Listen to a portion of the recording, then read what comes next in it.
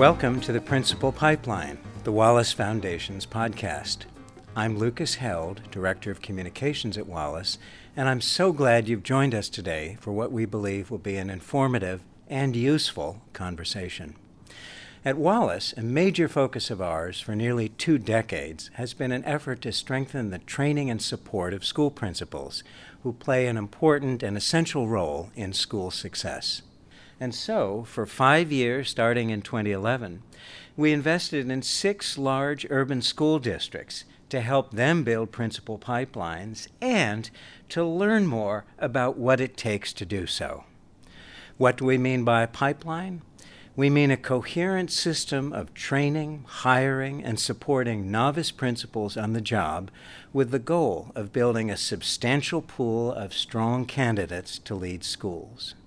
On the Principal Pipeline podcast, we'll bring you an in-depth conversation with those who are actually doing the building of pipelines to share what we and they are learning about how districts and states can develop good systems to produce a robust supply of effective school principals. I'm delighted to welcome our 2 guests today. Carmen Fariña, the Chancellor of the New York City School System, which is one of the 6 districts participating in our Principal Pipeline initiative, and my colleague, Jody Spiro, who's the Director of Education Leadership here at the Wallace Foundation. Thanks to you both for joining me to kick off the Principal Pipeline podcast series. And let's turn first to Jody Spiro. Tell us about what is a Principal Pipeline. Thanks, Lucas, and it's such a pleasure to be here with you and with Chancellor Fariña. Principal Pipeline is, as you've said in your opening, a systemic way to think about everything that this important position, people in this important position need in order to be successful, ultimately for improving the life of the school and the achievement of students. And we would say from research that's now been tested out in New York and the other 5 districts, it consists of rigorous standards for leaders. What does it take to be an effective leader? And then those same standards being applied to the training that those who aspire to be principals get. We call it pre-service. And then all importantly, how principals are hired, and that they're hired according to those very same standards, and that they're matched well with the schools that they ultimately serve as principal. And finally, the component of supporting the principals on the job during their first 3 to 5 years, which is often very overlooked as people get the keys to the building and told good luck. We need to see a pipeline as continuing through the first years that principals are on the job. And just to say that this is all research-based, and the big finding that we've just had, that funding such a pipeline is actually affordable for districts. In a study done by RAND, published just recently, it's been shown that in a district like New York, this type of pipeline is costs less than 0.5% of the district's annual budget. So it's doable, it's affordable, and Carmen, our kids need it. Absolutely, they deserve it. They deserve it. And maybe, speaking of why they deserve it, and speaking of things that are overlooked, all of us have had the experience of a great teacher, but maybe it's a little less visible what the principal does. So maybe just to set us off, start us off on this, why is the principal so important, and why have you made it such a pillar of your leadership efforts here in New York City? Well, first of all, the principal sets the tone. How they act, what they say, what they choose to do in the classrooms and visiting classrooms, and even curriculum choices they make in conjunction with their staff really makes it a very, very good school or a very poor school. So to me, the principal is the most pivotal role in the entire system. And I've held every role, 52 years in education. And I would say in terms of where you can make the most change or the most destruction is at the principal level. So I want to be clear, for me, having the best principals in New York is a mandate. There's nothing that's more important. And I think also, it's not just working with teachers and children, but as we've seen in New York City, if you don't also include families as part of the people that you work with and who you outreach to, it's only going to be good for a moment in time, not for over a period of time. So as we embrace the framework for great schools, we put in a lot of evaluative tools for principals on how they meet with their families, how they do parent professional development, are they trusted by their community. And in order to ask so much of principals, we also have to make sure that when they become principals, that they know what's expected, but they're prepared for the work. So in terms of pipeline in New York, the very first regulation that I put in place as chancellor, I think I was there a month, was that anyone who wanted to be a principal had to have at least 7 years of pedagogical experience. And it may seem very simple or almost common sense, but if you haven't been a teacher for at least a while, why should anyone trust you that you're credible in telling them what to do? So to me, a principal is a model teacher. It's a master teacher. Is someone who understands what it's like to be a parent and is able to be in an affirmative way saying, this is a great profession, follow my lead, you too will succeed. So that's a terrific description, Chancellor, of the pivotal role of leadership. Could I just ask Carmen to compare, since you were an extremely successful principal for many years, and you say that it's the position with the greatest leverage, what's the difference of how you were recruited and hired and prepared for the job compared with those functions as you now have them performed for principals? Well, I think first and foremost, I was very fortunate to be cajoled into becoming a principal and sought after. So I think because the dignity of the superintendent, and we brought back superintendents big time in New York City, are that they give the first message. They're the first model principals. And if they say, I need the best to be working for me, you already raise the dignity of being a principal. And I think one of the, for me, part of the pipeline is not just recruiting teachers, but principals, but how do you retain them? So to me as a principal, I was not only cajoled into becoming a principal in the school I became a principal in, but also it was very obvious that the superintendent wanted to retain me over time. So he just didn't see my job within a box. He said, what more do you want to do? And where do you want your sphere of influence to grow to?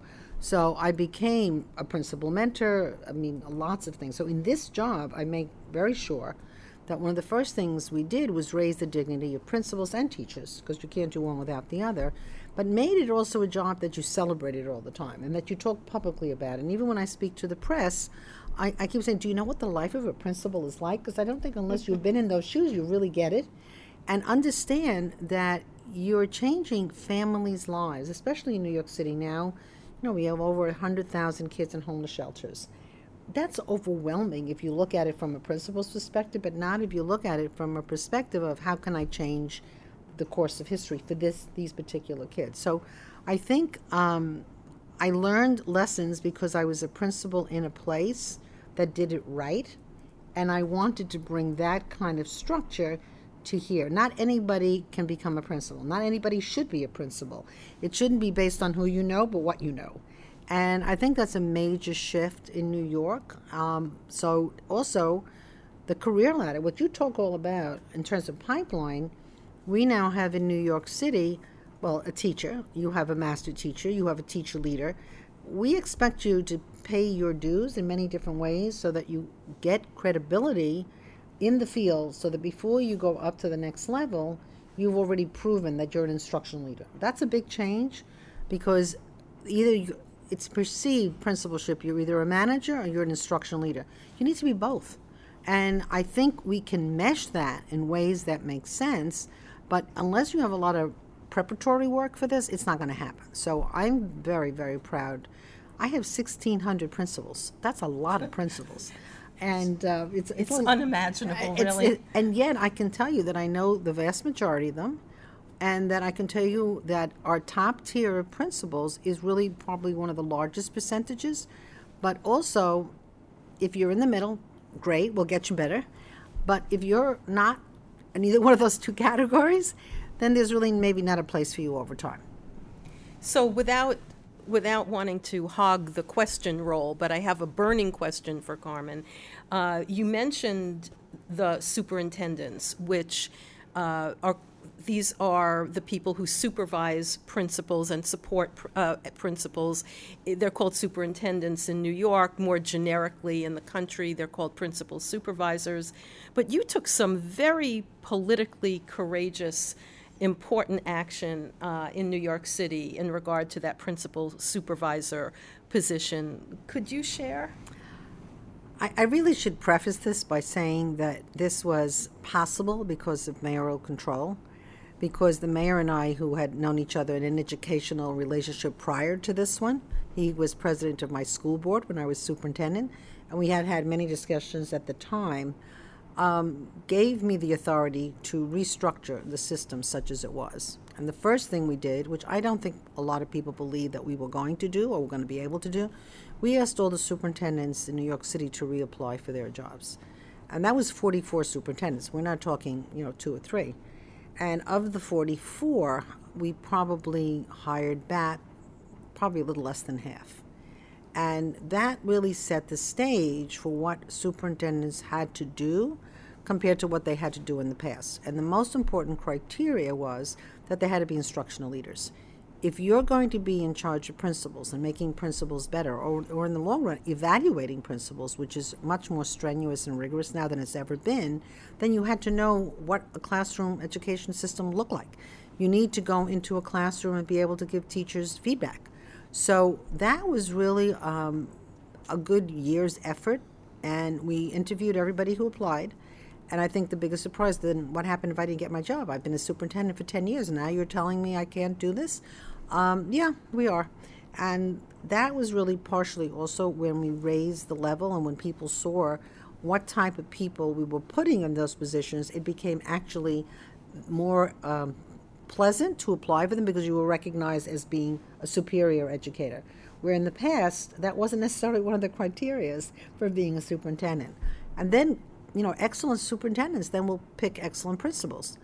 And one of the things we've done in New York City, we've asked every superintendent to have a bench of assistant principals, a minimum of 5, each of them, so that we don't always have to constantly be scratching our heads when another opening comes up. But also to do something which is, again, in a city like New York, rather unique, that don't stick within your own geographical area. And I have to say my superintendents have been phenomenal. If you have a vacancy for a principalship, for example, and we need someone with a very strong English language arts or you're working with dual language students, we expect you to be very generous and offer that candidate that you've already have your eyes on to another superintendent. We've done several of those this year. So we moved from a very competitive model to a very collaborative model of leadership. And that has been very important because we now know that even with the best principals, they're not all the best for all the schools. It's not one size fits all. I know personally for me, I was a pretty good principal of the school I was in. Not everybody would have been good for that school. And I know there were some schools I wouldn't have applied to because I don't think I was the right fit for those schools.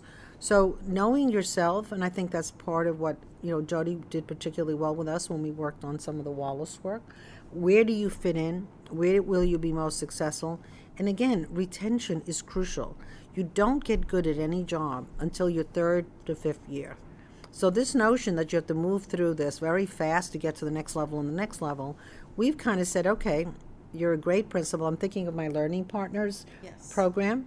If you're a great principal, just in one of the schools the other day, I said to her, well, now what are you ready to do? Not taking you out of this job, but how many other people are you ready to work with?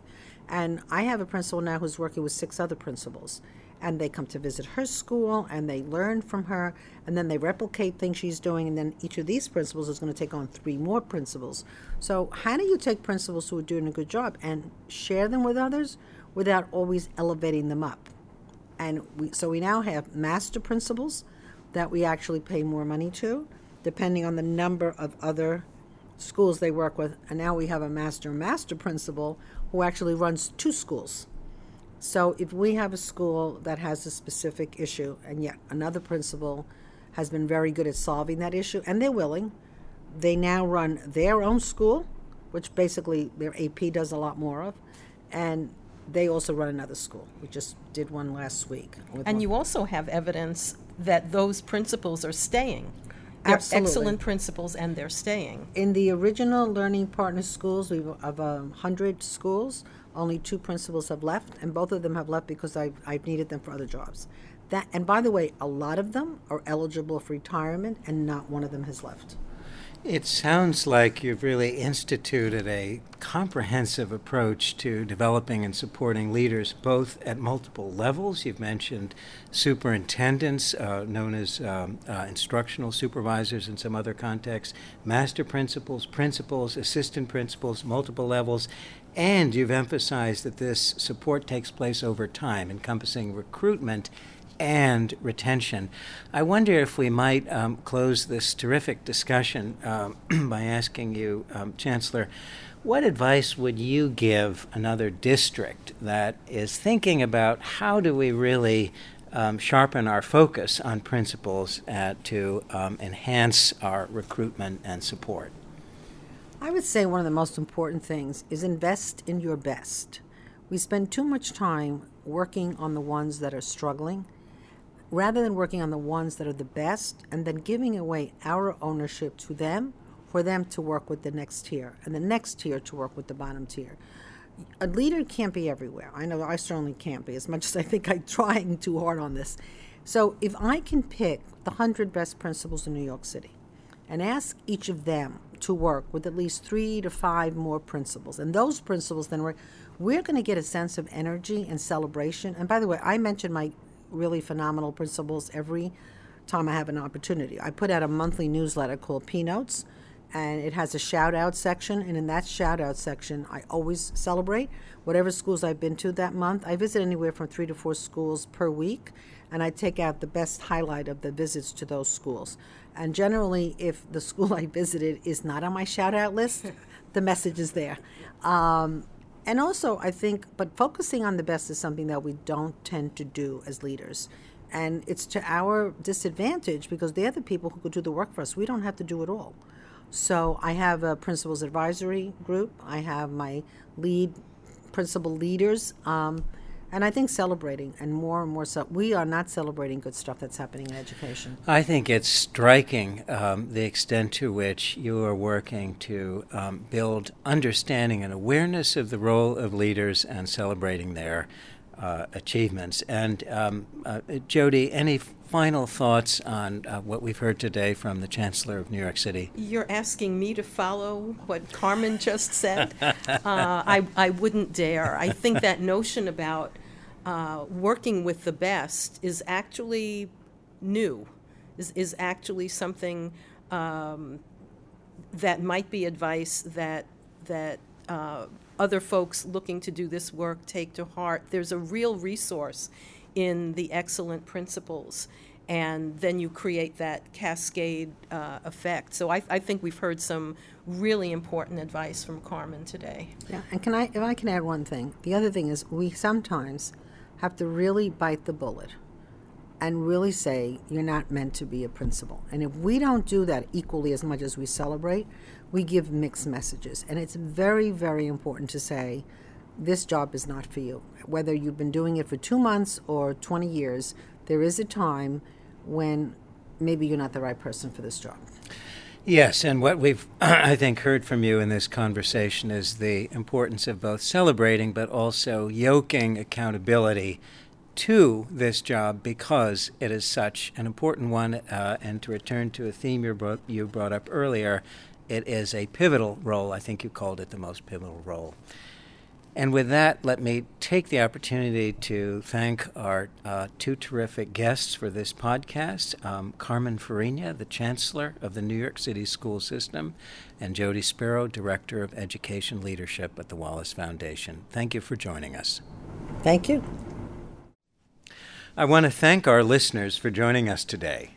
And if you've enjoyed today's conversation, please rate our show on Apple's podcast to help others find us. And to learn more about Wallace and find notes about today's show, visit us online at wallacefoundation.org/podcast and follow the Wallace Foundation on Twitter at WallaceFDN. We look forward to sharing our next Principal Pipeline conversation with you soon.